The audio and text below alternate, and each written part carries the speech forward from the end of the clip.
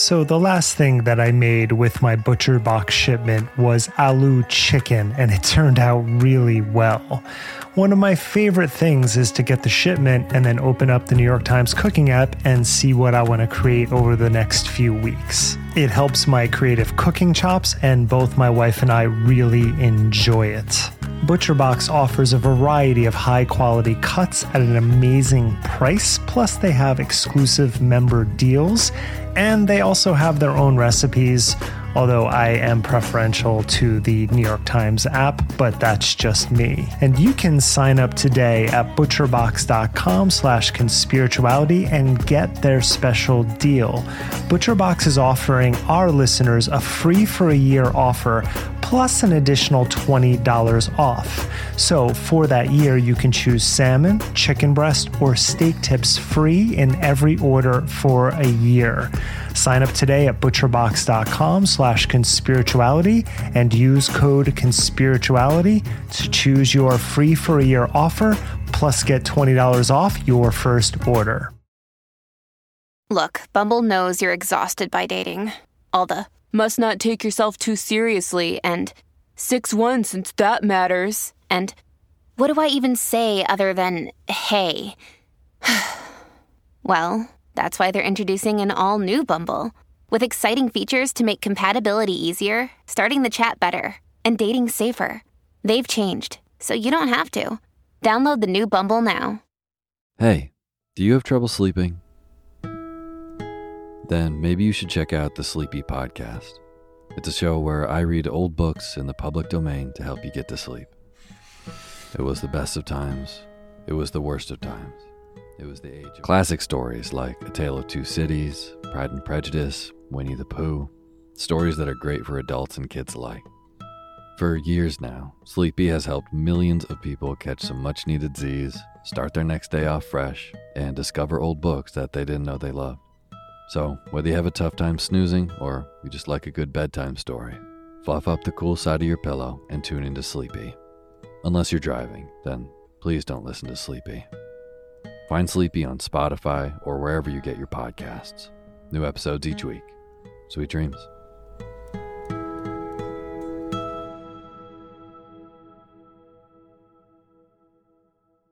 Hello, Conspirituality listeners. It's Matthew here. This is a special unlocked episode from our Patreon Early Access Swan Song series. We'll be dropping these periodically into our main feed. Thanks so much for your support. Welcome to an episode of a Conspirituality podcast bonus collection, the Swan Song series, a tour through the paradoxes of Teal Swan, an influencer who embodies the tangled history and whiplash contradictions of our beat. This collection will be accessible first through our Patreon feed, but we will release each episode to the public over time in our regular feed in addition to our Thursday episodes. Topics will revolve around the method, the myth, the impacts and implications of one of the most unsettling conspirituality figures alive. Content warnings always apply for this material. Themes include suicide and child sexual abuse. To our Patreon subscribers, thank you for helping keep our platform ad-free and editorially independent. And to everyone else, thanks for listening, including followers of Teal Swan. We hope this is all useful to you as you consider your relationship to Teal's story and influence. Hello, Conspirituality listeners. Welcome to installment 5 of the Swan Song series. This one is called Michelle Remembers, Themes and Framing. And just a reminder, this is part of an early access bonus series. And to our dear patrons, your financial support is so helpful to us. And if you would like to support us further, but in a non-monetary way, you can tell your friends about this new vein of research we've embarked on, if you think they might benefit from this series or from the hundreds of hours of bonus media we have stowed away on Patreon. Hello, Julian. Did you notice that I used the phrase bonus media instead of bonus content? Tell me more about that. I don't know. I think I heard you complaining about the word content somewhere. And I was like, yeah, I don't really like it. It sounds like we're filling space. Yeah, I tend to always cringe when I hear people, when I hear creators talking to their audience using the language that they learned in like online courses about how to create content, right? Yeah, how to like maximize the ways in which you are self-promoting. I feel like content is a very generic name for something that you've created. Right. It's content. Come get your content. It's like the Soylent Green of media. Yeah, or it makes me. It feels like it would expand on its own or something like that, like cotton candy to fill a space or something. Anyway, Are you ready to continue beating the dead but resurrecting zombie horse of Michelle Remembers? We just want to remember here that Teal Swan loves horses. Oh, that's a choice metaphor. I think there are two things that I find sort of interesting or important to point out. One is that we're truly talking less about Teal Swan in these last couple episodes than really about the cultural conditions that we imagine could create someone like Teal Swan. And when you say, let's remember that Teal Swan loved horses right after that zombie reference, right?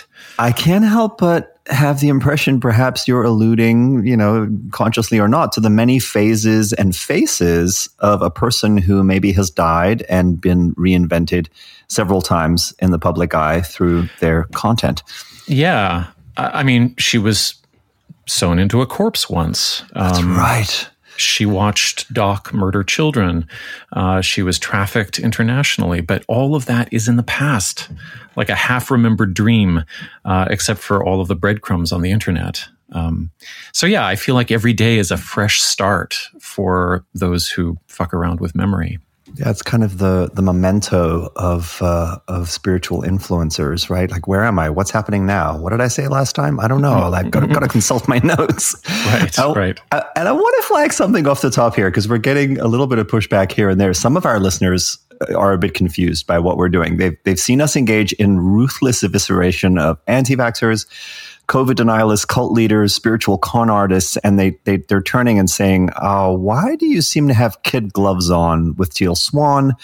Why are you taking her side in relation to John Casby's Deep End? And have you noticed that some of her criticisms are actually like bogus, is what they say.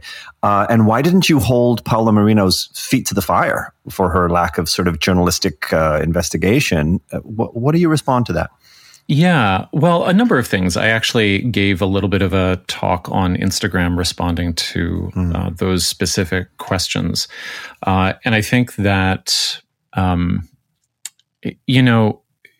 is it true that we criticize Teal Swan's content and her content and her, really her uncredible backstory, which is the root of her authority? Yeah, it is. Do we have concern about the dynamics interpersonally that she fosters within her group? I think there's no question about that. Whenever we've talked about Teal Swan, and we did a big segment on her early on in the podcast sequence in our sort of archive, I think we've been very clear that this is a problematic person. Every single time. Right. Yeah. This is a problematic person. Yeah. So to me, none of that is news.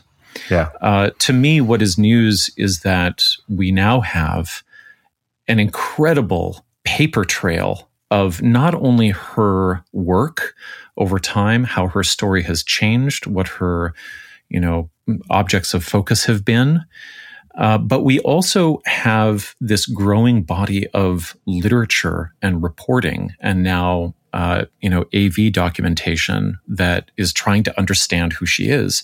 And so for me, this is kind of the next part of the cult investigators kind of pathway, which is once you establish some basic facts about how the power dynamics are flowing with regard to a charismatic leader, then you can also have access to, well, how are we talking about them? And is that generative? Is it reparative? Does it hold out a hand to this person's followers? Does it understand them as a human being or as a kind of cartoon villain?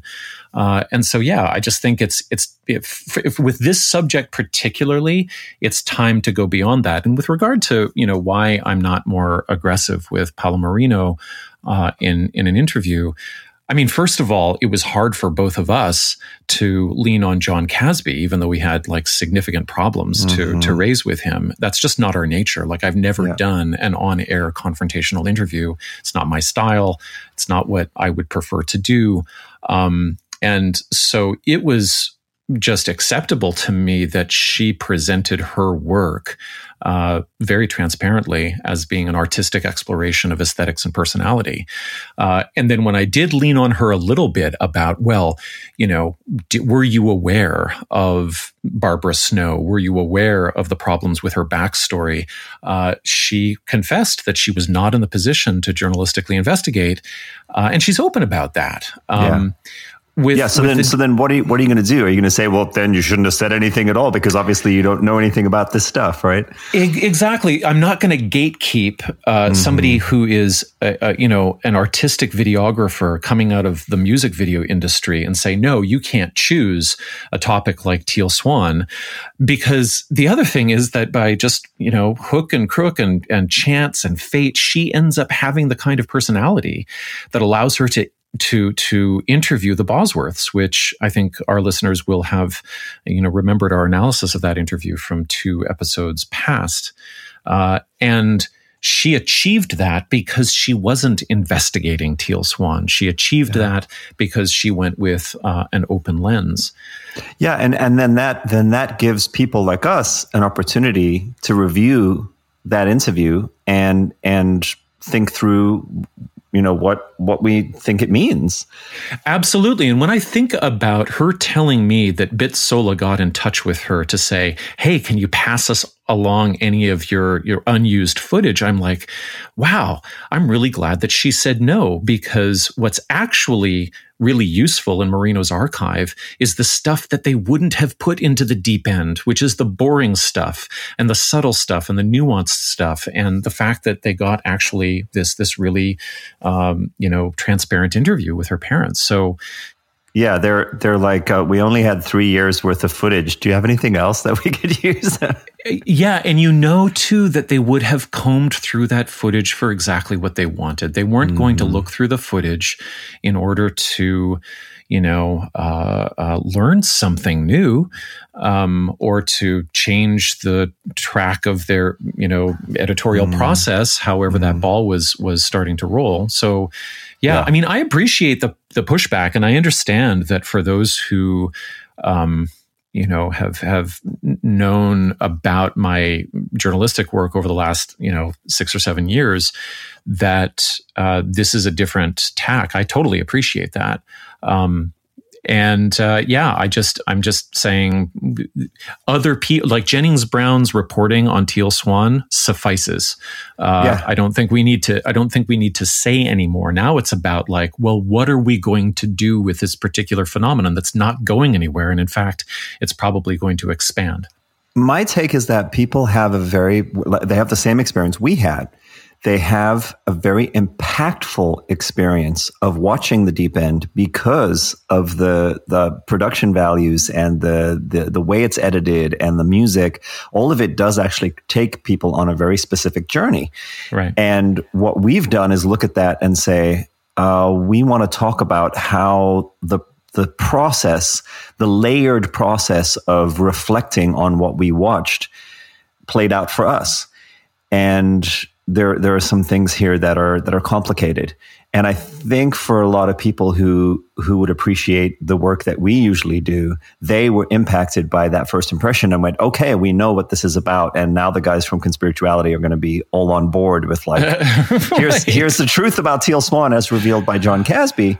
Yeah. And that is a little disconcerting that we're like, well, hold on a second. We know all of these things about Teal Swan that weren't in the documentary at all. And the real story here is not that she can be a really mean, perhaps narcissistic person sometimes. Like not news.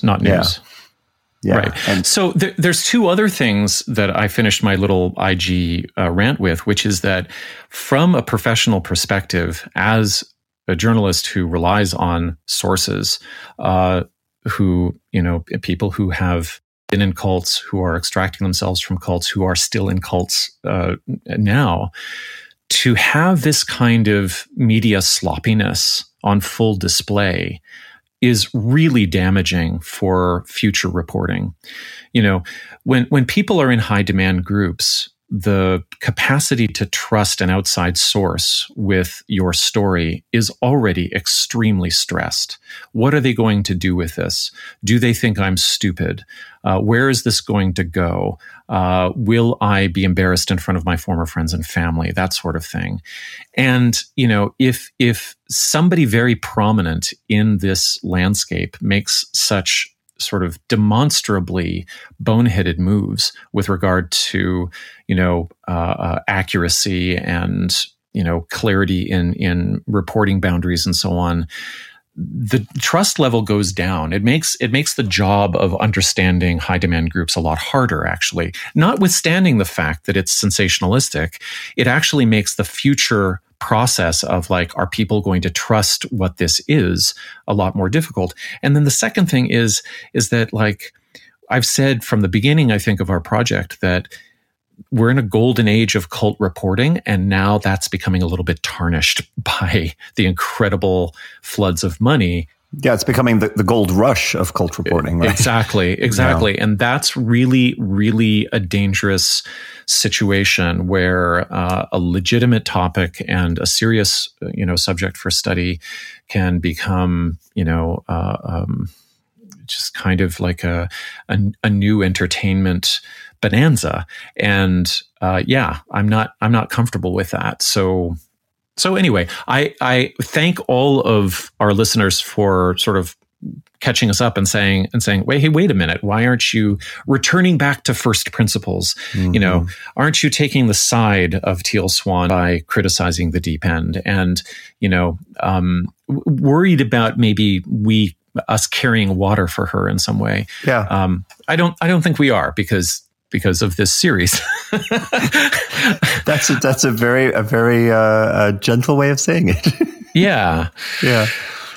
All right. So back to Michelle Remembers. Today we're going to cover the front matter of the book only. But we should start, because the last episode we did was a little bit complex, with a little bit of a recap of the Catholic background and landscape, the sort of well springs of where this anxious material comes from, at least from within the Catholic world. We'll talk a little bit about how that connects explicitly to the primary somatic horror in the book, which is surrounding miscarriage and abortion. We'll talk a little bit about how Pazder positions himself as a psychiatrist who transcends his profession by readopting the mysticism of his Catholic heritage. And we'll also look at Pazder's own introduction to the book, and then we'll move on to notes from the Bishop of Victoria, Remy Deroux, the intro from the publisher, and the trembling, shimmering entrance of Michelle Smith herself. So, reactionary Catholic stuff going on in the 60s, 70s, leading up to the publication of Michelle Remembers in 1980. Julian, I think some of this history was new to you the last time we spoke. Have you had any thoughts since we last recorded, or, did I go too fast over anything? No, I don't think you went too fast. I think your summary for me was very illuminating in terms of how Vatican II sets the stage for the cranking up of a reactionary fundamentalism, right? And so the impression I got is that this is about seeing the conflict or responding to the conflict between orthodoxy and perhaps a perceived heresy of progress as having dire real-world consequences. And the way to illustrate that is through this fantastical supernatural drama, which implies that there's this punishment for failing to fear God in all the correct ancient ways. and you're going to be punished by being eviscerated by an even more terrifying Satan who sees liberalizing and perhaps psychologizing in a diluting way of the one true faith as actually poking pinholes in the veil between our reality and the gates of hell. Yeah, it's so dramatic, isn't it? It's not just that, oh, we live in a democratic society and more people are thinking X. Mm-hmm. it's that we live in a society in which the sort of epistemological framework and the truth values are cracking and nothing will be left. Mm-hmm. Yeah, absolutely. Super anti-democratic. It's fascinating because it's like this reactionary trad Catholic thing that you're talking about prefigures what's going to happen with the evangelical and Pentecostal movement, and it prefigures what's going to happen in the New Age movement. And for anyone who's like unsure why we're taking these layered detours, this is in a way the mythological substrate out of which someone like a Teal Swan emerges, out of which prior to that the Satanic Panic and a figure like Barbara Snow and a figure like Lawrence Pastor can become really, really prominent on the cultural stage, and it has implications all the way through to today's Supreme Court, and where we're at with things like QAnon. It's all there. Yeah. By the way, I just became aware this week that 7 of the 9 Supreme Court justices are either Catholic or nominally Catholic. Mm-hmm. I think some are on the edge or non-practicing or something like that. And then I think Sotomayor is Catholic, but she would be of the progressive variety. But that's incredible. 7 out of 9. Yeah. I was stunned to realize that, actually. Yeah. I've been really aware of it. And I'm struck by sort of reflecting on how there's a weirdly progressive ecumenical attitude from the moral majority that historically saw Catholicism as insufficient to that kind of born again evangelical Pentecostal zeal. And there's something about this larger appeal to a supernatural struggle for the very soul of humanity that can set aside actually quite, bitter doctrinal differences, and start to identify in this long project judges who are qualified equally by their legal CV and their ability to ascend to the highest ranks of power, but also by their Christian attitudes toward their fundamentalist attitudes toward abortion, gay marriage, etc. And it just strikes me that it takes a very special kind of true believer to straight-facedly lie in front of Congress so as to get onto the Supreme Court and then deliberately start deconstructing case law in the name of Jesus. Right. And it all makes a little bit more sense if we understand what kinds of cultural anxieties they're trying to tamp down within themselves and on behalf of the vision of the world they have. And let's not forget that the Satanic Panic, which we spent a lot of time on in the previous episode, one of the things that sociologists have flagged for us about that is that this has to do with anxiety about women entering the workforce and kids being sent to daycare with strangers, and who knows what's going to happen. Right.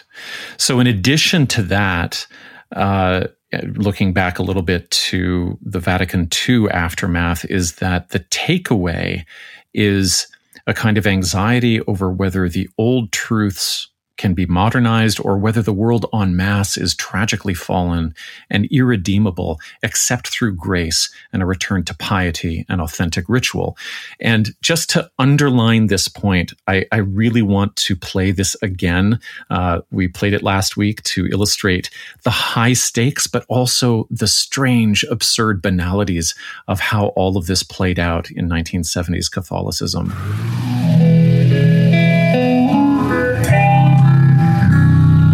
Oh, yeah. Play it again, Sam. Right. In the unity of the Holy Spirit, all glory and honor is yours, Almighty Father, forever and ever.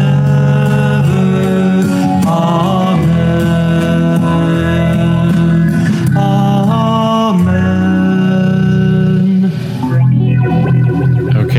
just as a reminder, that is the Toronto Liturgical Music Collective doing folk and chorus effect guitar over a prayer that used to be very much like a magic spell in the Catholic Church.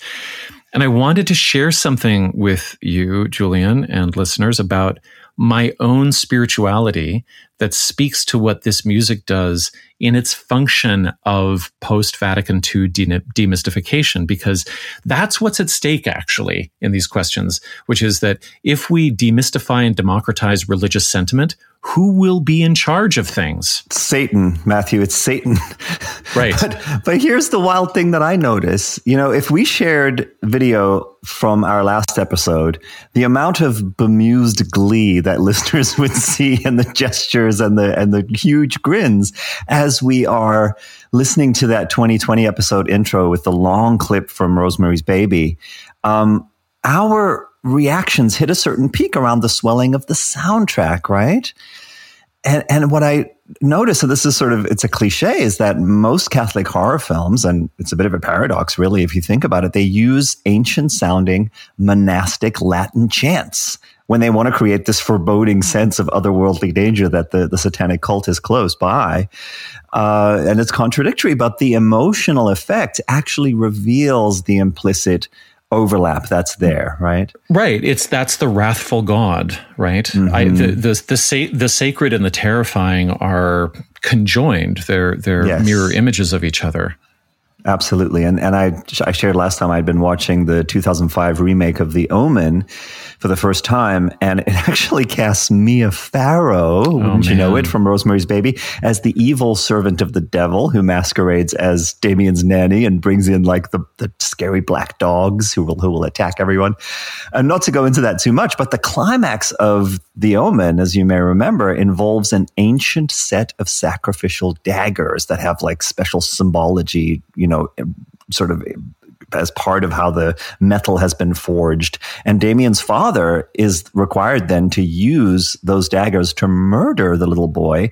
It has to be on the grounds of a church, and it has to be in a very particular ritualized way by creating the shape of a cross once all of the blades have been inserted. So this harkens back to something you said about how you have this inversion of fundamentalist adherence to the ancient Catholic rites, but presented now as how the Satanists actually maintain their power because they've remained true to their evil magic and the details of their rituals. And so the only effective response is for us to reclaim ours, however gruesome those might be, because now here's Damien's daddy is gonna kill him with these daggers on the grounds of a church. But in this case, what do we have? We have an echoing of the chorus of associations that maybe puts the little guitar effects pedal to shame, right? Because all of these things are bouncing off of each other. The crucifixion of Jesus, God demanding that Abraham sacrifice his son, and then at the last minute relenting, has to prove his faith by being willing to kill him. And even more than that, deeper than that, this ancient syntax of blood sacrifice that we shouldn't forget, you know, predates Christianity, where you're sacrificing either humans or animals so as to bring fertility and ultimately to save the world, to keep the stars, you know, spinning in their orbits. The irony of Satanism for me is that all of the most powerful spiritual experiences I have had personally, if spiritual is the right word, I'm not sure it is, but they have all been built on moments of demystification. The opposite of having a revelation, or the revelatory experience of recognizing that something is not sacred. You know, so these are moments in which something that I once believed was sacred suddenly appeared as very normal and mundane. And in that moment, I realized that the division in my brain between the sacred and the mundane is artificial, it's unnecessary, it's burdensome. There's some inner authoritarianism and anxiety that's keeping that going and propping it up. And so, you know, I just need to pause you there because I so relate to this. Yeah. And to me, one of the ways I frame it is that it's recognizing that the any symbology that refers to the sacred actually is referring to something located in the seemingly mundane everyday life of being human, that there's a kind of awakening you're describing, an experience, and awakening, of course, is a tarnished word at this point, but a kind of coming to oneself and coming to the world as being in and of itself sacred in a way that doesn't require the extra step somehow. And what's wild about this, we'll talk about this a little bit more later, is that Pazder refers to Rollo May, who's actually an existentialist psychologist who you could have just been quoting, who talks about existential anxiety as something that we need to learn how to tolerate, or that, for his sort of self-actualization type process, tolerating that existential anxiety and having those kinds of encounters with reality and with our own human existence, that he defines that as a kind of breakthrough in terms of his psychological theory. Right. Yeah, we'll get to why Pazder actually quotes Rollo May in his preface and then seems to drop every single ball of psychological literature and training throughout the entire book and what the mystery might be there. But yeah, I mean, I'm thinking I may be 10 years old, 11 years old. I'm a Catholic boy. I'm standing in front of an icon of the Virgin in the cathedral, and suddenly I understand that it's made of plaster, just like the plaster cornices at the tops of the walls. I understand that it was painted hastily by somebody who might have been bored or underpaid, that it was no different in substance from my school uniform or my lunchbox. And this meant two things. It meant that not only were sacred things everywhere and maybe nowhere, but also, isn't it funny and melancholic that we try to make these special amulets, right? It's so strange that we put so much effort in. So what does this have to do with this liturgical music that sounds like it's from the Newport Folk Festival? Well, I think it implies that the music of God, I think those guitar effects imply that the music of God can be anywhere, can be engaged with by anyone. The musicians can wear jeans, sideburns. They can use a lot of effects. And the reactionary response to that is, I think, an infantile allergy to all of those possibilities, to saying, the person is saying, the guitarist is saying, hey man, God is no big deal. Let's hang out. But if you have built your identity around othering yourself from people through piety and discipline, that can be a really awkward proposition. I think it can be painful and even loathsome. And I think we have to understand that piety generates enormous sunken costs. And that if someone like Pazder lets it sink in, that this line between sacred and non-sacred things is all in his head. And it was put there by somebody else, talking of intrusion and projection. He'll realize he's a hypocrite. And I empathize with people who are stuck at that halfway point in demystification because they've gone far enough to feel ungrounded by a loss of their devotional objects, but maybe not far enough to feel that maybe reality surrounds and holds them anyway. Yeah. It's interesting in a much simpler and probably more contained way that was specific to a smaller phenomenon. I feel like we watched exactly these kinds of tensions play out in the 90s in the American yoga scene. There were all these appeals to lineage, to using Sanskrit, to protecting the practice in ways that would remain consistent with the 5,000-year-old ancient tradition.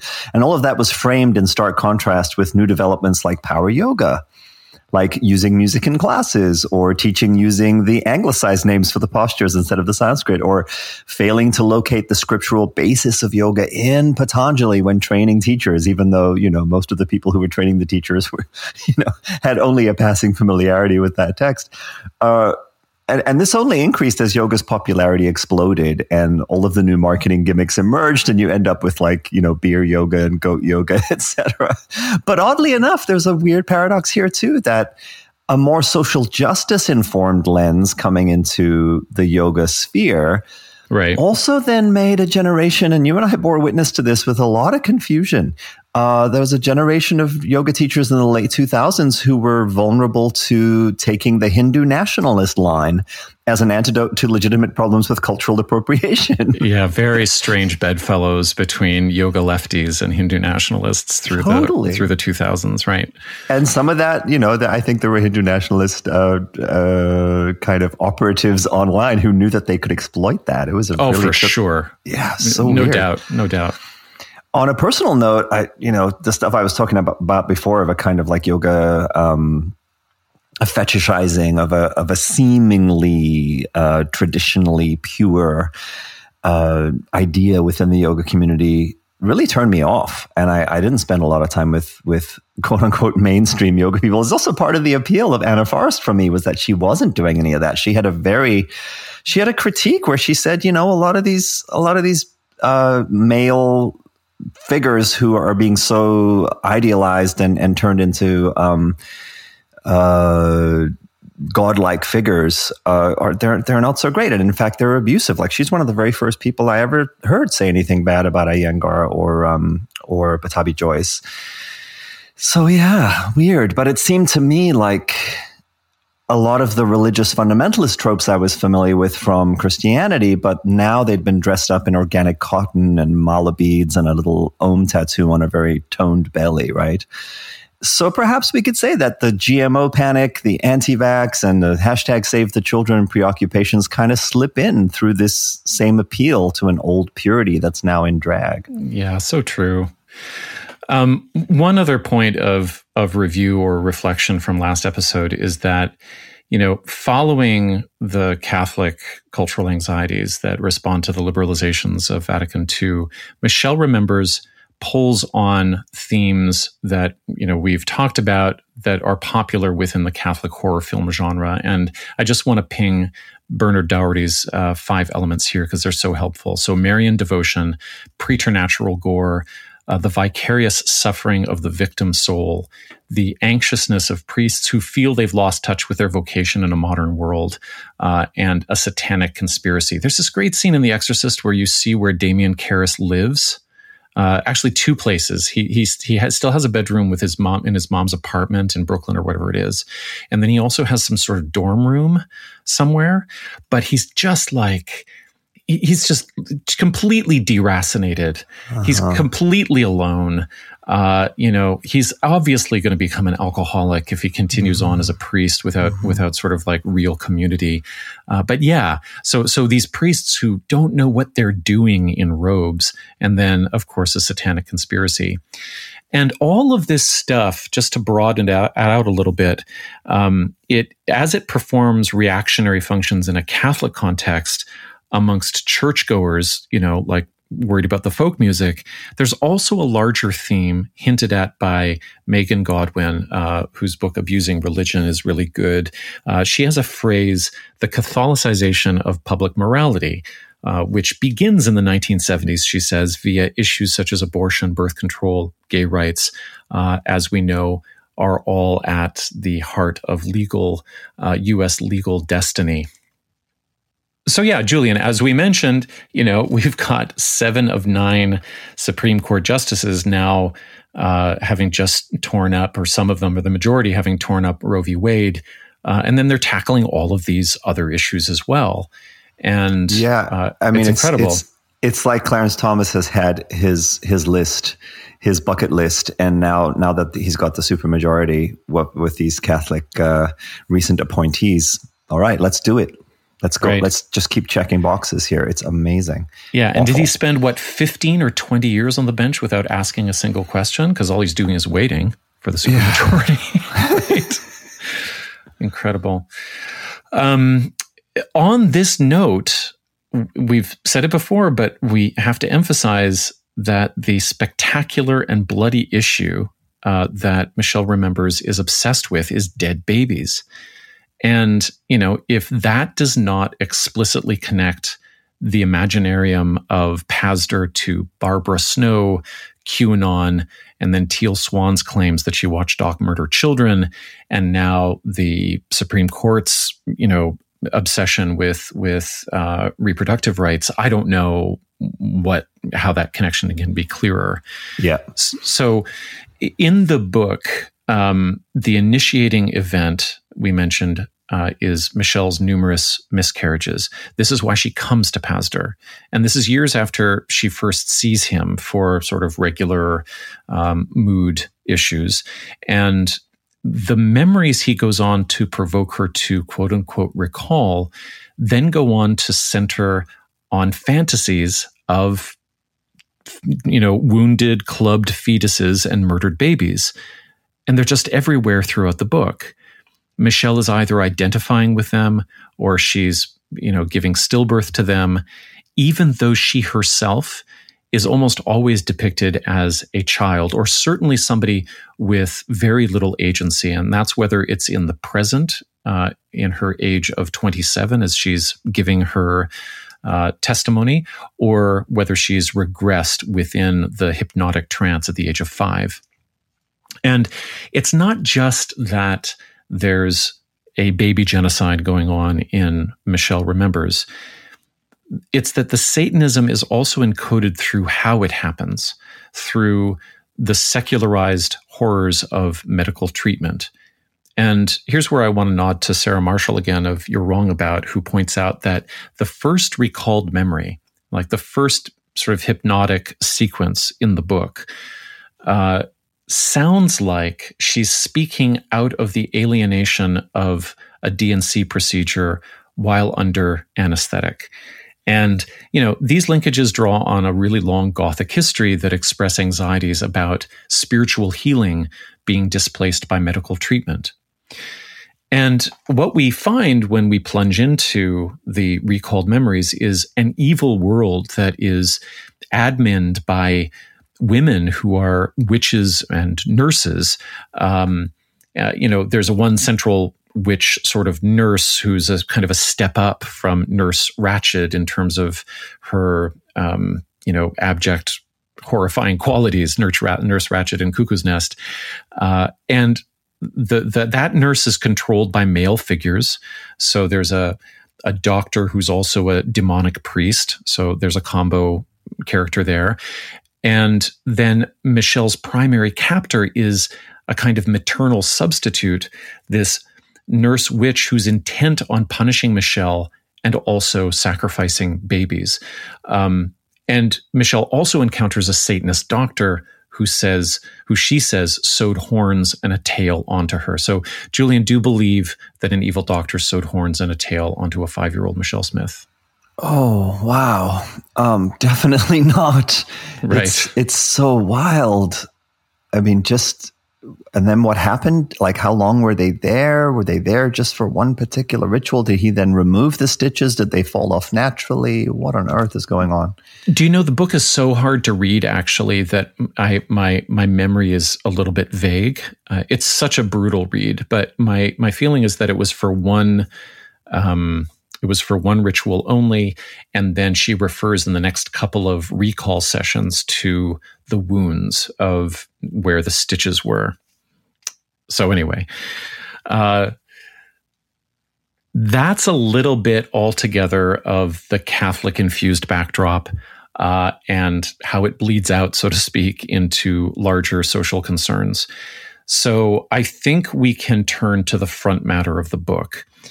And now listeners will remember that in part 1, we read from that note that opens Michelle Remembers, which is a quote from Paul VI in 1972, saying that the devil is still around and should be studied.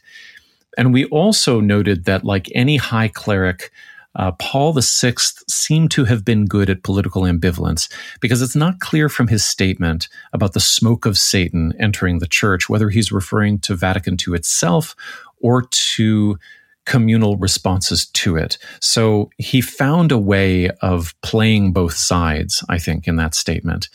So next up in the book is a note from Bishop Remy Deroux, and he is the Archbishop of the Diocese of Victoria, and he's writing this note in 1977. The book is published in 1980, and the note specifically responds to Pazder's request for an endorsement.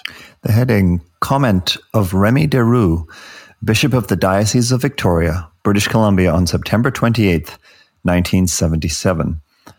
The Church is well aware of the existence of mysterious and evil forces in the world. Each person who has had an experience of evil imagines Satan in a slightly different way, but nobody knows precisely what his force of evil looks like. I do not question that for Michelle, this experience was real. In time, we will know how much of it can be validated. It will require prolonged and careful study. In such mysterious matters, hasty conclusions could prove unwise. It may well be that for people today, to hear this message coming from a 5-year-old child is of particular significance. It's incredibly dignified and empty at the same time. Mm-hmm. He manages to say very, very little, but lend an air of importance to the entire thing. There's also a kind of faux scientific note that he's hitting, right, about how we need to look at this very carefully and decide if it can be validated. Yeah. Okay. Now okay. I wish I knew a little bit more of the scholarship on this, but here's my impression: is that this is the way in which educated Catholics attempt to use or tend to use scientific sounding language when they're speaking about metaphysical or theological examinations or subjects that they don't really want to come down on one side or the other of. And part of that is that they're responding to the fact that they live in a scientific world and that if they take a stand, they're going to be proven wrong. So they really, I remember this kind of voice, which is, well, it takes a lot of time and study. We're going to have to be very careful and meticulous about it because life is mysterious and the word of God is numinous and so on. So it's a way of it's using scientific language to cover one's tracks about the fact that one does not have a scientific discipline is what it is. That's right. And this is very similar to what we said about the 2020 framing. Satan is this force of evil that everyone who experiences him will be imagined in a slightly different way. But we're going to do some prolonged and careful study to make sure we can validate that this actually was Satan. Right. Now, I'm not surprised that Deroux is ambivalent or a little bit arm's length with this statement because he does not appear to have been a traditionalist. He actually seems to have been fairly progressive in views and even at one point got hauled in by Cardinal Ratzinger back when he was named by Pope John Paul II in 1981 as a prefect of the Congregation for the Doctrine of the Faith. Now, this is a watchdog position. In fact, at one point, Ratzinger was called the Pope's bulldog. Now, he went on to become Pope Benedict XVI, and Ratzinger was critical of Deroux after Deroux came out in favor of married priests, which is not only a purity and sexuality and reproductive issue in the Catholic clergy, it's also a logistical issue. It's also a cultural issue. It's very, very difficult for the African Catholic Church, its various dioceses, to communicate to its clergy that, actually a celibate priesthood is the way to go. That's a hard sell in some parts of the world, especially where they want to continue to recruit priests. So in Deroux's twilight years, his liberalism, I think, was also confirmed by his authorship of a book on the Enneagram. So he was a pretty diversified person and maybe we could say left coast Catholic. And he was also the Bishop of Victoria at the time. So Pastor wouldn't have gone anywhere else for higher help or validation. Because except for the sedevacantists, we spoke about them. They're the people who don't believe that the prelate of Rome exists anymore. Traditional Catholics tend to crave ecclesial blessing no matter where it comes from because they always want, daddy to approve of what they're doing. So remember that one of Doherty's categories for the Catholic horror film is that the clergy is completely stressed out about its own secularization. And so the fact that Deroux might actually be progressive or liberal, that's a win as well for this genre, because it's important that Pasdar actually shows that even liberal clerics can get won over by his medieval myth-making. So there's a passage here that we can turn to, page 165, and Michelle remembers, to think a little bit about, or just get a sense of who Remy de Rou was, according to Pasdar. When Remy de Rou was 38, he became the youngest Roman Catholic bishop in Canada. Raised on a 480-acre family farm in Manitoba with, as he had put it, one hand on the tractor and the other on a halter, he was ideal for the Diocese of Vancouver Island, a large, rugged area with many isolated missions tucked into the wilderness. He was from the start a champion of the underdog, particularly the native Indians. "Why don't we see what we are doing to destroy our own Indian people?" he once asked at a conference. "We expect them to conform to the image we set for them, and when they don't, we marginalize them." Not doctrinaire, he tolerated limited use of the old ritual form of the Mass modified by the Church since Vatican II, alongside the new forms he preferred. "There's a place within the Church for us all," he said. Michelle had never met a bishop before. De Rou was her first. What she saw as she entered his residence was a slender man with large eyes and light hair. His manner was intellectual, but by no means austere. Quite the contrary, he was most engaging. There was a quiet, empathetic warmth that Michelle responded to instantly. After some opening conversation, Dr. Pasdar laid out the case for the bishop briefly in broad outline, and then, wanting Michelle to hear him say as much... Sorry, make a note there. And then, wanting Michelle to hear him say this as much as he wanted the bishop to hear it, he said, "To come right to the point then, I feel that, in my professional opinion, Michelle is not crazy. In fact, she's a sound, healthy woman. I've listened to her for many hundreds of hours for close to a year and 4 years before that, and I'm a trained listener. And so far as I can determine, she's not making it up. I'm convinced that she believes it to be true. That is, I believe she's genuine." The bishop then asked Michelle some questions, letting her tell her story herself, attending to every word. At the end of an hour, he turned back to Dr. Pasdar and said, "Well, of course, I completely agree with you. It's clear that Michelle is totally genuine. As for the truth of her story, whether or not her dreadful memories are accurate, I'm in no position to say. Nor can I speak about the ramifications of the story, nor should I. It seems possible that someday I might be called upon to make judgments upon it, and I shouldn't anticipate those judgments. But I do want to say," he took Michelle's head between his hands. Her eyes were still moist from the emotion of recounting her experiences, "that I'm really very sorry for all the pain you've had to go through. You are a good person, Michelle, and you must not feel ashamed for what happened. You are in no way responsible." He gave Michelle his blessing, and then all eyes were moist. The bishop offered to talk again at any time, and he gave them the use of his library for such research as they might need to do into the phenomena Michelle was encountering. Wow. Oh, that's good stuff. Like, that's straight out of one of these movies, right? It's so out of the movies, and such unearned intimacy as well. I mean, on one hand, he's hanging back and he doesn't want to validate what he's heard, but then he does want to play the empathetic patriarch. He took Michelle's head between his hands. Her eyes were still moist from... Okay, so this is a grown woman. This is a bishop. Yeah.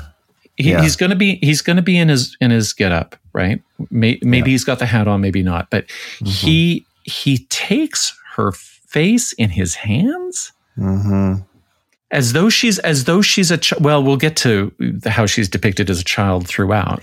Yeah, and we're also dealing with this is supposedly in the implied aftermath of her having talked about these most horrific experiences, and I picture the bishop sort of saying, "Well, I believe that she's genuine. I'm not sure what to make of all of this, but oh my God, what you have been through, my child.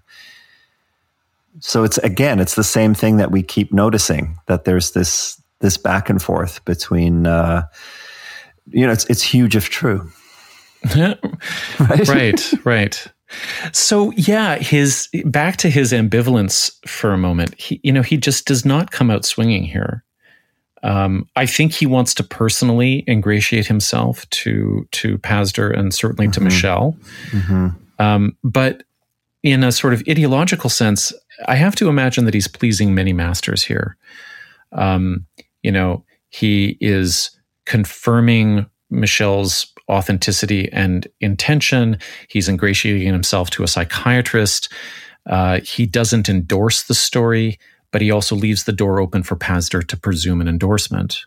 Mm-hmm. It strikes me too that even though we have good things to say about Remy Deroux, he does sound a little bit to me like someone in their Supreme Court confirmation hearing. I may be asked at some point to give some judgments on this topic, and so I shouldn't say anything that would give the appearance of bias right now. Yeah. I don't know how this is related, and maybe I'll cut this, but I'm getting ready to interview Kathleen Hale on her book about the Slenderman stabbings and how the disaster of these two girls getting sucked into this online conspiracy theory and not getting mental health services is exacerbated by the fact that the Wisconsin court charges and tries them as adults, and they're 12 fucking years old. And in the documentary, the judge that's presiding over the girl's competency to stand trial is just the most incredible character. He reminds me, when I'm thinking of Deroux in this position where he's not going to quite say anything and he's going to maintain this distance and moral dignity, but also he's going to be very warm in some other way. This judge shows up in this court knowing that he's presiding over absolute, maybe he doesn't know, but he is presiding over this absolute corruption of trying these girls as adults when they're 12 years old. But he wears a just killer bow tie, and his hair is brill creamed just so, and he just looks absolutely dandy, and you can tell that he just loves sitting on that seat. And it's so he can create this kind of interpersonal connection from the position of his authority, but what he's actually going to do with that authority, who knows? And he doesn't really have any control over, does he? Right? If Deroux, here's the thing, if Deroux was really a Vatican II priest, I think he would have given a different answer. Maybe he did, and Pazder wrote something different, right? But I think he would have said, Michelle, this is a very serious and concerning story. I empathize with you. I don't pretend to understand the subtleties of this type of therapy, but I would ask you, Dr. Pazder, to please tread very carefully in implicating the church in your therapeutic practice, because for too long, Catholicism has been mobilized to promote and defend all manner of moral panics with ugly political agendas, and that's not the church I would want to bring forward into the 20th century. But he didn't. He didn't say that, at least in the reporting we have. We have an answer that would satisfy those in favor of Vatican II and those who think that it's the end of the world. And so he's really mastered the art of saying very little, and that's okay, because he's got the very big hat. But my favorite Nothing Burger quote is, "It may well be that for people today to hear this message coming from a 5-year-old child is of particular significance." How many hedges could you put in? I guess there's only 2, but yeah. It just, he manages to create a very dignified sounding, completely empty sentence. I just want to add too that you seem to be implying earlier that Pazder is an unreliable narrator. Is that right? is that your position? Well, that's the thing, right? We are going through the front matter that is signed off on by other people. Mm-hmm. But when it comes to Pazder's descriptions of, even when we get to Congdon, the publisher, he's going to be reporting on what Pazder has told him about sessions, and he's going to be relying on his tapes and so on.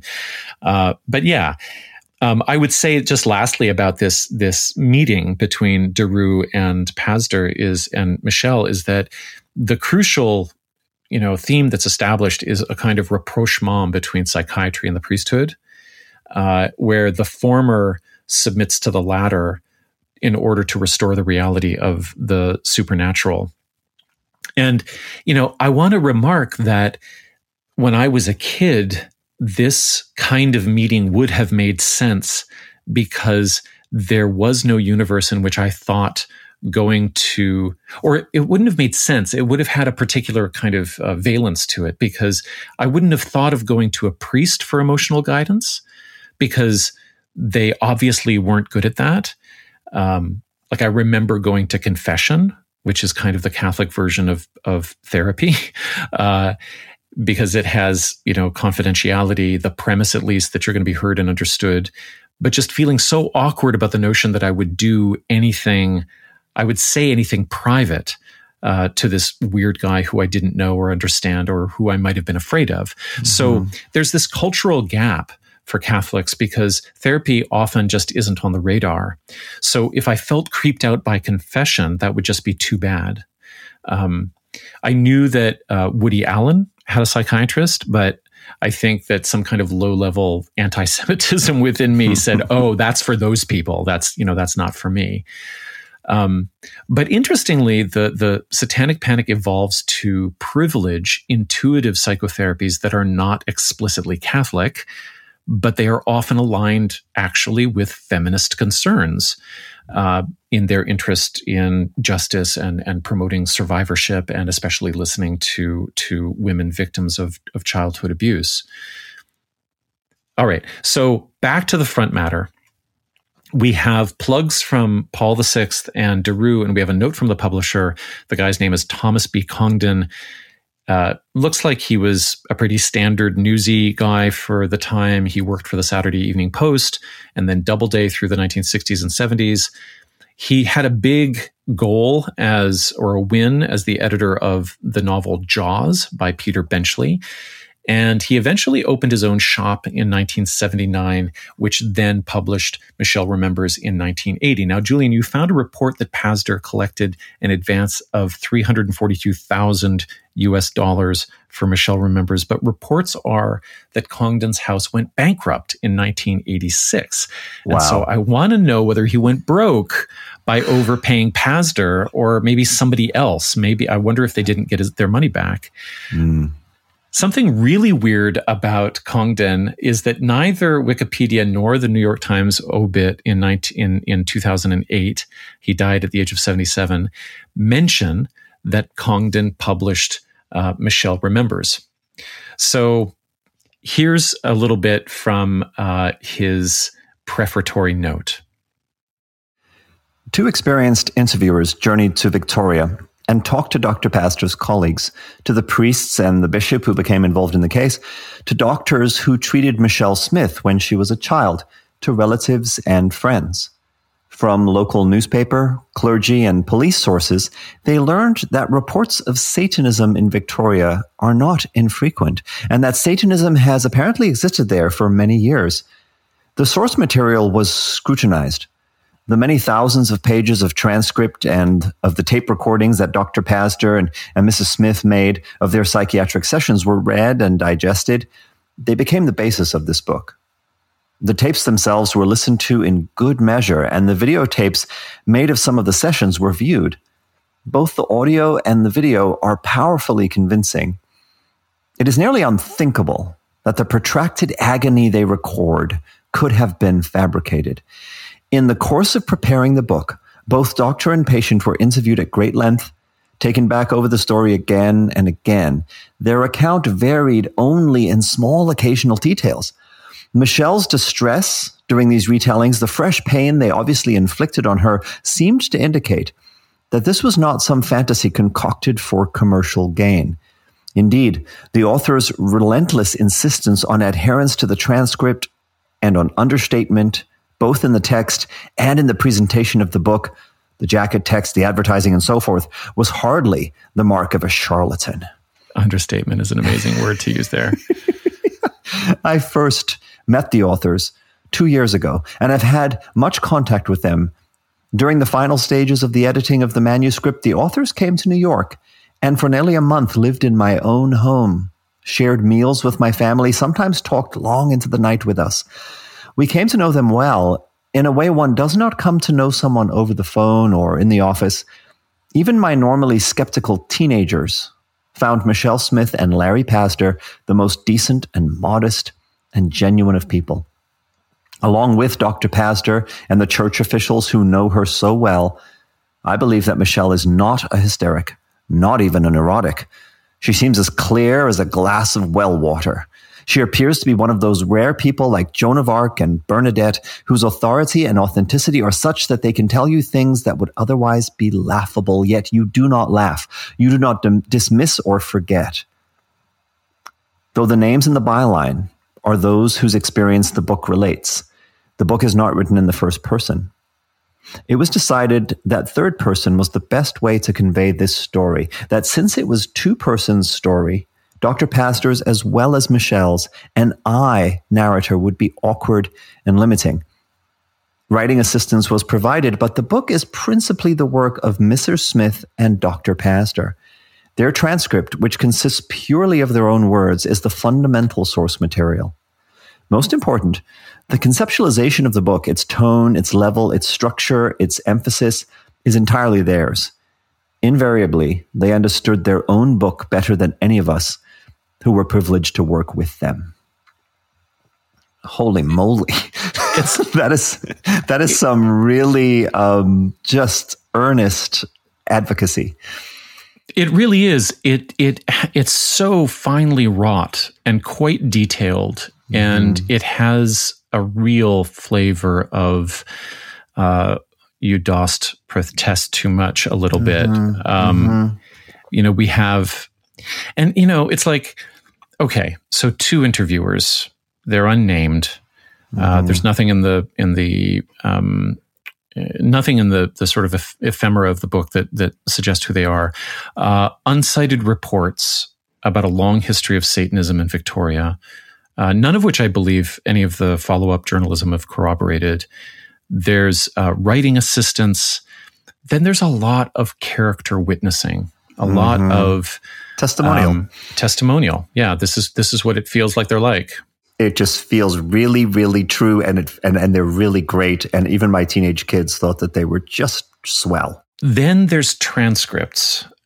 Congdon in the preface that you just read says their transcript, which consists purely of their own words, that's his description, is kind of qualified a little bit in the book itself by Pastor, where he hedges with this footnote. This dialogue and similar dialogue in this book, as well as the indented material, are taken nearly verbatim from the transcript of the tape recordings made during the 14 months of psychiatric sessions. Okay, so that's nearly verbatim. What happened between audio tape and page is going to be lost to history.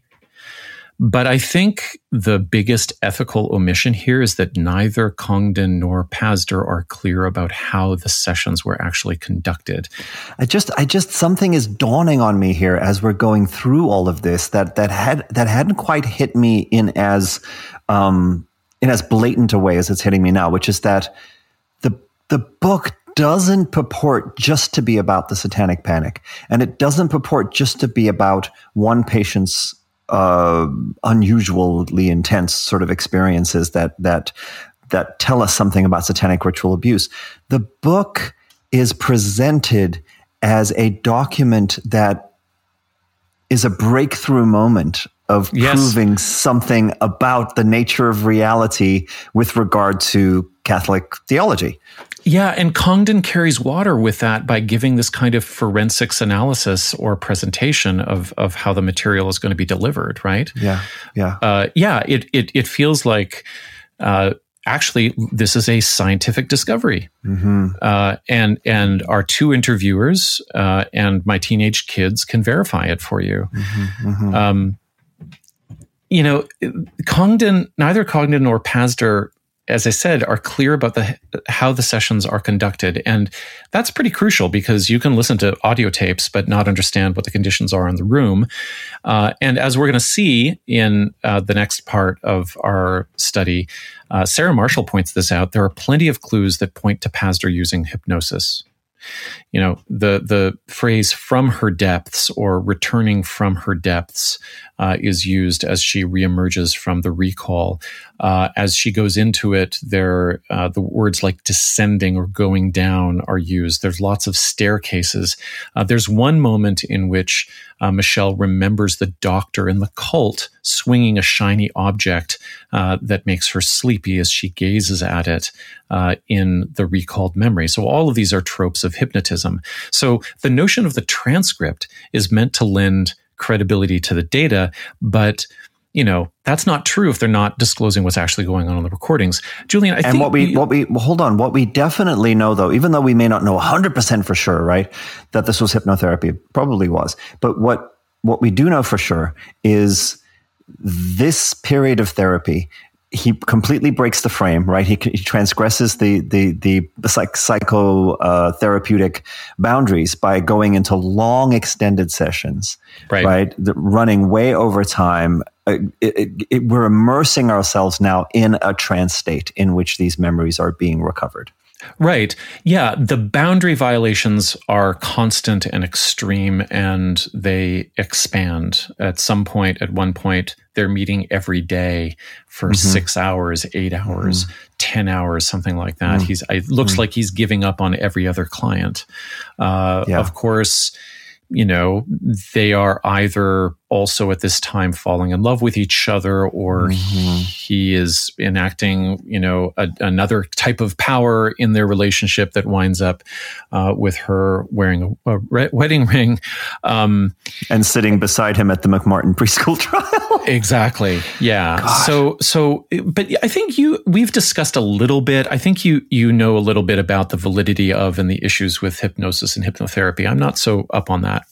Yeah, I mean, it goes to my own history in terms of the type of stuff that my parents were sending to me in the wake of me accusing them of horrific memories that I thought I was recovering about false memory syndrome, about the sort of rash of cases like this that resulted from hypnotherapy and from certain kinds of interviewing techniques. What I'm going to do is include a link in our show notes about a statement from the American Medical Association in 1985, which in a lot of ways was a response to all of this stuff. And it advised psychiatrists as follows. The council finds that recollections obtained during hypnosis can involve confabulations and pseudo-memories, and not only fail to be more accurate, but actually appear to be less reliable than non-hypnotic recall. So that's from the American Medical Association, Council on Scientific Affairs, specifically about the use of hypnosis. That's from 1995. That statement is part of a larger body of work, research and a sequence of statements of scientific consensus over time in terms of best practices. This is from the Royal College of Psychiatrists in 1997. Psychiatrists are advised to avoid engaging in any memory recovery techniques, I put those in scare quotes, which are based upon the expectation of past sexual abuse of which the patient has no memory. Such memory recovery techniques may include drug-mediated interviews, hypnosis, regression therapies, guided imagery, quote-unquote body memories, literal dream interpretation, and journaling. Wow. There's no evidence. Literal dream interpretation, there's the phrase for you, right? Right. There's no evidence that the use of consciousness-altering techniques such as drug-mediated interviews or hypnosis can reveal or accurately elaborate factual information about any past experiences, including childhood sexual abuse. Wow, they really went to the wall here. Yeah. Techniques on regression therapy, including age regression and hypnotic regression, are of unproved effectiveness. So I think those two quotes kind of say it all, but I'll include the link, and there's a whole, history and litany of different angles on this topic. Okay, well, this brings us to how does Pazder present his experience and the project of this book? So let's take a look at his foreword now, Julian. To be with human beings during their struggles and discoveries is an experience that gives much to the psychotherapist. Both Michelle's struggles and her discoveries were of a magnitude far greater than that of most patients, and so were the rewards for me. Uh-oh. It was my privilege to witness as she risked the abyss, venturing far beyond her normal memory pool, her imaginings, fantasies, and dreams, to somewhere at the very core of her being. Perhaps it was what Jungians call the base of the psyche, the meeting ground of our ancestral past and our present, the source of myth and symbol, the juncture of mind and body, heart and soul. Most have touched it, only for fleeting moments. Michelle visited it for hundreds of hours. Well, you actually put her there for hundreds of hours. Anyway, sorry. There, acting with the courage that Rollo May says allows us to move in spite of despair, she grappled with the polarities of life and death, love and hate, light and dark, good and evil. She unearthed and relived 14 months of her past in astonishing detail. Her deeply buried memories, virtually untouched for 22 years. This is the archaeological metaphor, is so strong, right? Right. Virtually untouched for 22 years.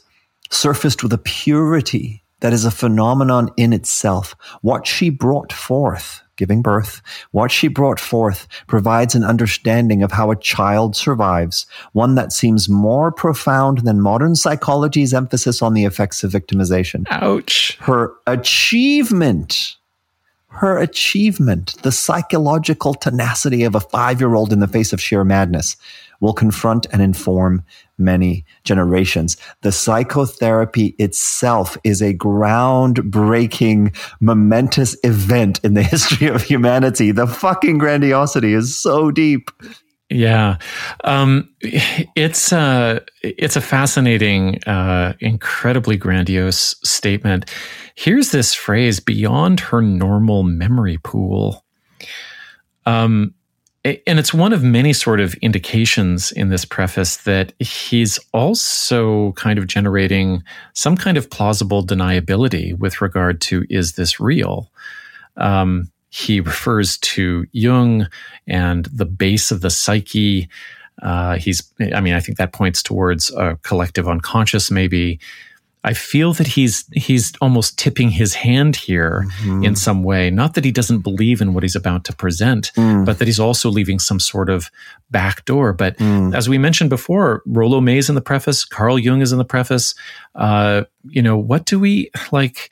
How do these luminaries inform what is to follow or not, Julian?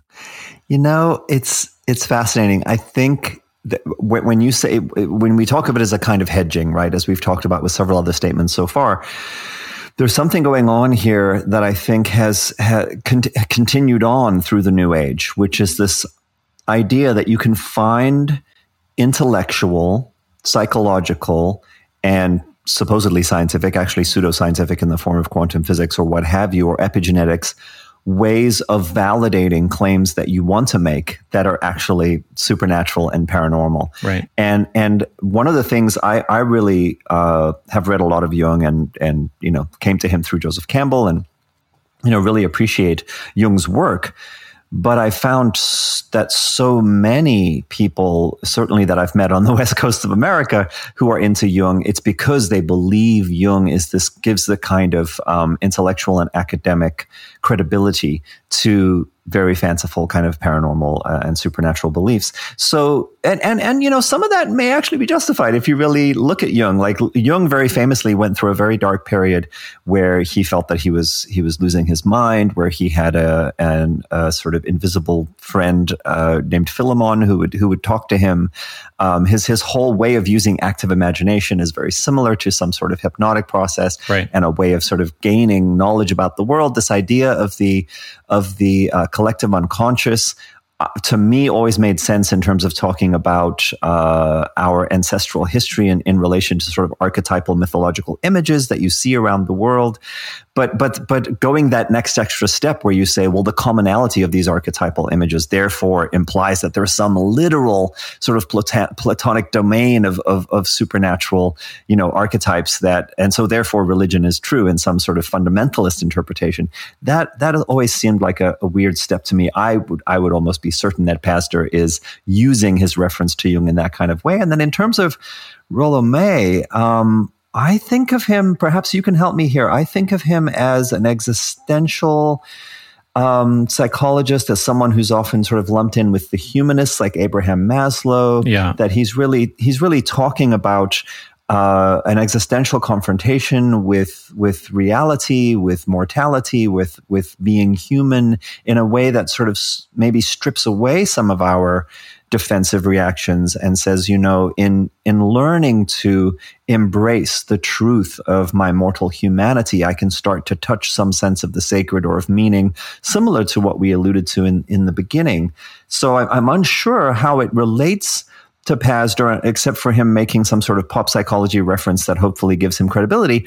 But I do know that Rollo May was also a huge fan of Paul Tillich's. Oh, I didn't know that. Okay. Yeah, there's something there to do with a notion of a true religion, right? A more sort of contemporary interpretation of the essence of a Christian approach to life that maybe Pazder resonates with. You mentioned credibility. I think there's also this bizarre respectability tension as well, because here is a book that's going to be presented by a psychiatrist who actually wants to be a priest and who's going to recount, 14 months of breaking every possible boundary that he can with this client. And eventually, he doesn't report on this in the book, but eventually he marries her. And there's all kinds of, macabre intimacies that are disclosed through the recall process. And if he can put Jung and Rollo May in the front, there's a respectability politics that I think is being enacted as well. It's like, oh no, I still have my corduroy jacket. I still have my loafers. I'm still lithe and athletic. I'm not a barking mad Rasputin bearded, I don't know, religious freak. That's part of what I get from it too. It's like, I can look down my glasses, and quote Jung and Rollo May, and frame this in a very sort of initially secular perspective, as one who is actually about to be converted. So Lawrence Pazder is the Zach Bush of Rollo Mays. Right, that's good. Yeah. So, I also just wanted to lean on this statement a little bit about Michelle unearthing and reliving 14 months of her past in astonishing detail. And that what she gets from it, what she retains, is this purity that is a phenomenon in itself. Remember last time we discussed this weird thing about Pazder and other satanic panic promoters framing abuse, including sexual abuse, as not being about the person who suffers it. It's not about who they are, but about some idealized quality within them that is being purposefully attacked. And that feels like that's in that same vein, that, what the prize at the end of it is that Michelle is always and forever pure, not that she's a person. Yeah. And I mean, I was all I could do not to interrupt myself in the opening few sentences there, because what does he say? That this is his reward. This is his privilege. This is, he doesn't realize the extent to which he's so on the nose about how he's profiteering from all of this. But there's also a kind of voyeuristic kick that he's getting. And he frames it in terms of lionizing her survivorship, but that's not what the book actually presents, because all of the torturous recall really just consists of abject abuses happening to Michelle. She remains alive to tell the tale under hypnosis, it seems, but this does not seem to be an achievement of psychological tenacity. It seems that is yet another projection Pazder's making, but this one upon the book itself instead of just Michelle. Yes, well, huge if true, right? If she went through all of this as a 5-year-old child, then what does this tell us about the tenacity of her capacity to survive, right? Yeah. I mean, one cynical take that has come up for me is that it seems he might be preempting concerns about the trauma porn that he's about to unleash by talking about her resilience. Even more cynically, and I'm going to run with Sarah Marshall's observation that Michelle is not trying to escape the satanic cult so much as the therapy that is making her believe she was in a satanic cult. It's almost as if Pazder is saying, I really tested with this woman with my bizarre fantasies, and she was totally game. Oh my God. I'm sorry to laugh, but it's so twisted. Yeah. So a couple more quotes here. Let's hear how the charming city of Victoria is described on the first page of chapter 1. Victoria, the capital of British Columbia, is a jewel of a city, a tidy metropolis on the edge of the Pacific that in its primness seems more English than Canadian. Baskets of flowers hung from its ornate lampposts. Its Parliament building is outlined with thousands of tiny lights at night, a conceit that would have pleased the good queen for whom the city was named. Ocean-going yachts tie up in front of the ivy-covered Empress Hotel downtown. Schools of whales frolic offshore, and the air blowing in from the sea is fresh and crisp. Many Canadians consider Victoria a modern Garden of Eden. Not so far-fetched a notion if one recalls that there was a serpent in the Garden of Eden. On 4th Street in Victoria is the first... Oh, no, that's good. We can stop. Can stop with the Garden of Eden. Oh man, it's a really strong opening, but I got to give a little more Canadian context here. It's a great description of Victoria and its primness and its Englishness. You can just see the pinky finger rising up off of the handle of the teacup. Is it true that on any given day you can see schools of whales frolicking offshore? I'm sad to say that in 1977 that might have been true. Okay. I don't know about now. Yeah. Some words that are missing from this description are white, also middle class or bourgeois, but Victoria is also known as likely the whitest town in Canada. Well, it's more like England. It's more like England then, isn't it? Yeah. It is. So what's being set up here is a landscape of twee gardens and tea time socials that's about to be invaded.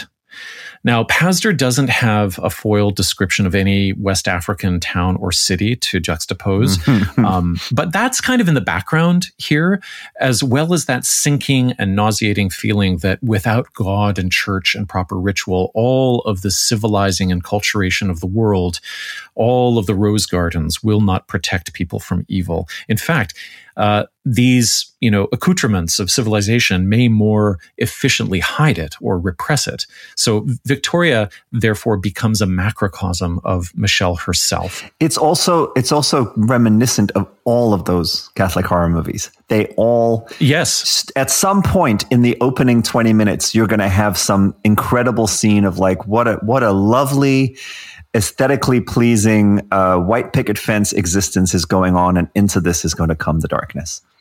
Right. It's the clarinet at the beginning of Bambi, isn't it? Yeah, exactly. Right? Exactly.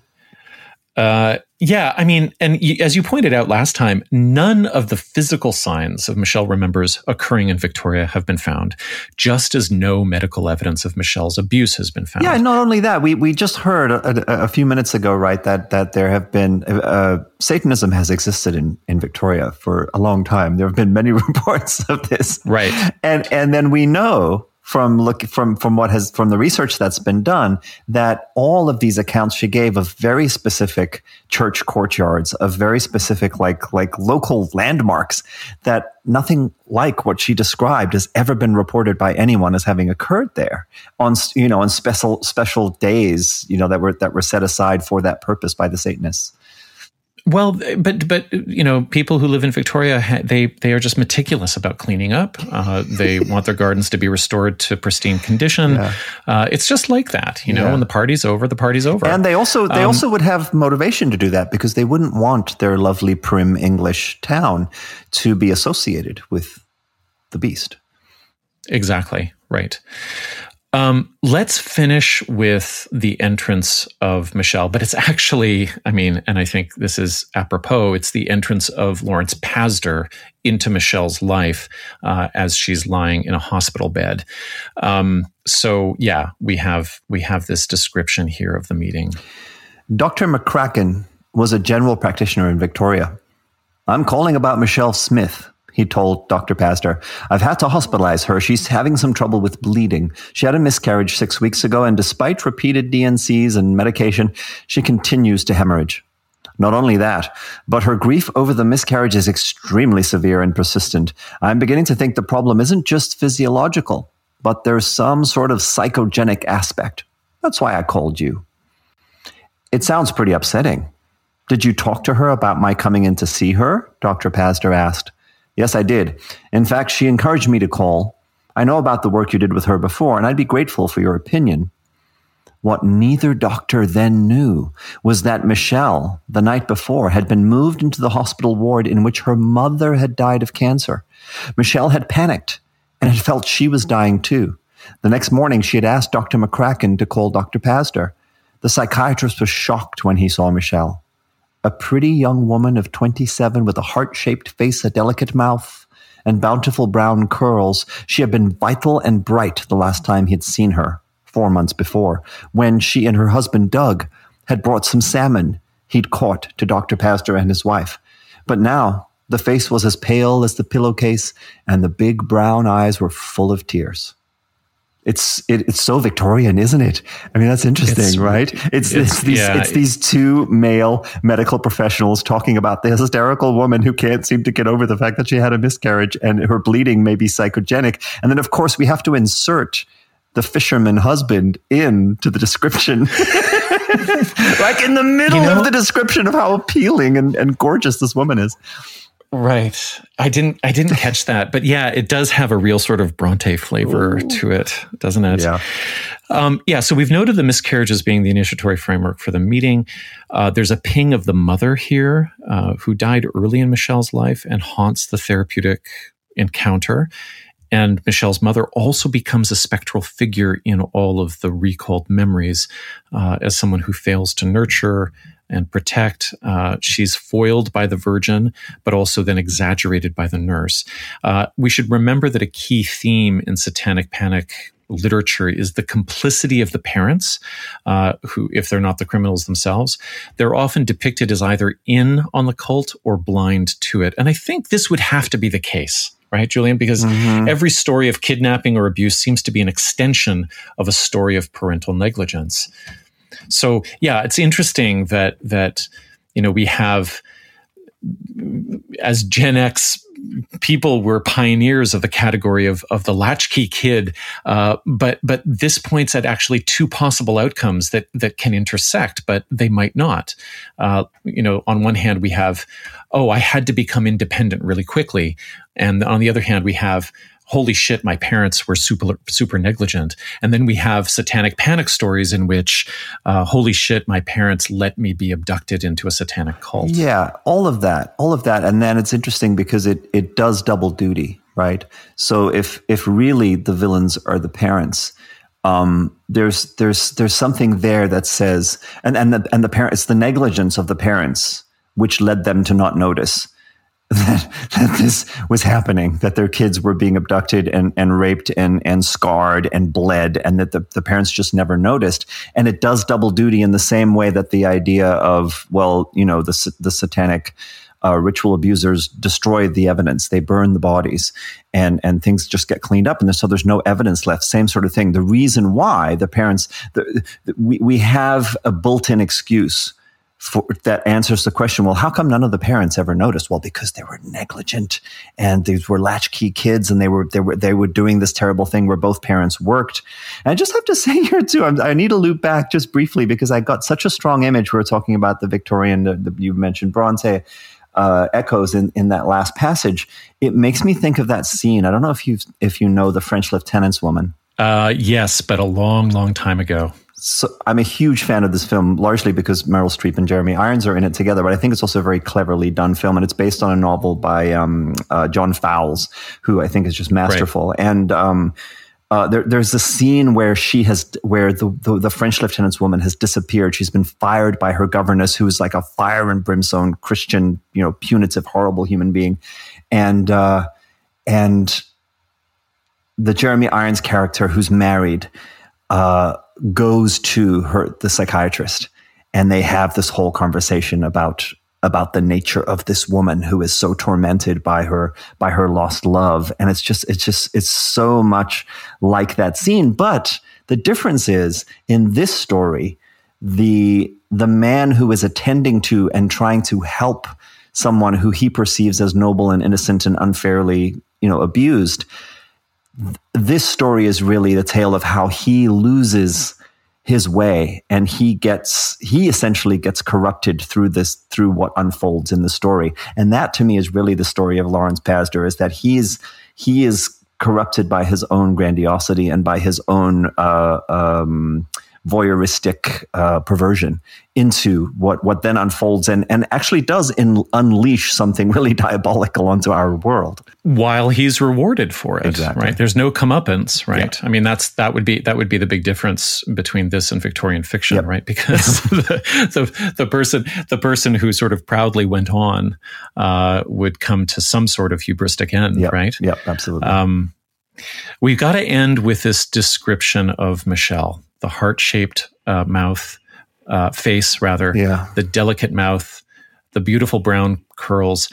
Also, I know she's in a hospital, but pale as the pillowcase. Mm-hmm. I mean, we can assume he's talking about the hospital sheets, but there's also something so suggestive here, that her head is on a pillow, big brown eyes, full of tears. And maybe it's that last one, the brown eyes, along with the heart-shaped face and the delicate mouth. It seals the deal on the portrayal of Michelle Smith as a kind of China doll / Catholic icon. Also some shades of manga here, I think, which Pasder certainly would not have been aware of. But maybe there's something archetypal going on with this kind of facial structure that is constructed to present both, innocence and a sense of allure. But reading this description of Michelle in the late 70s is like looking at concept art for the Panda Eyes children, or the victims of QAnon trafficking who are bled of their adrenochrome in the 2020s. But the whole thing I'm so uncomfortable with, because it guarantees that we never really get to meet her except through the gaze of Pasder. We never hear Michelle Smith speak except when he has her under hypnosis, or when, humble and demoralized, she's asking him or a priest for help. So, maybe we'll end with just the haunting thought that this book is called Michelle Remembers, but in the end, no reader can really remember anything except what Lawrence Pasder wants them to remember about his own obsessions. Can I just say it reminds me too of Regan in The Exorcist, right? That here is a character who serves only to tell the story, who serves only as the mysterious sort of undiscovered country of demonic possession for all of the other characters. Like, is there a person there, or is this just a mouthpiece for the ideology?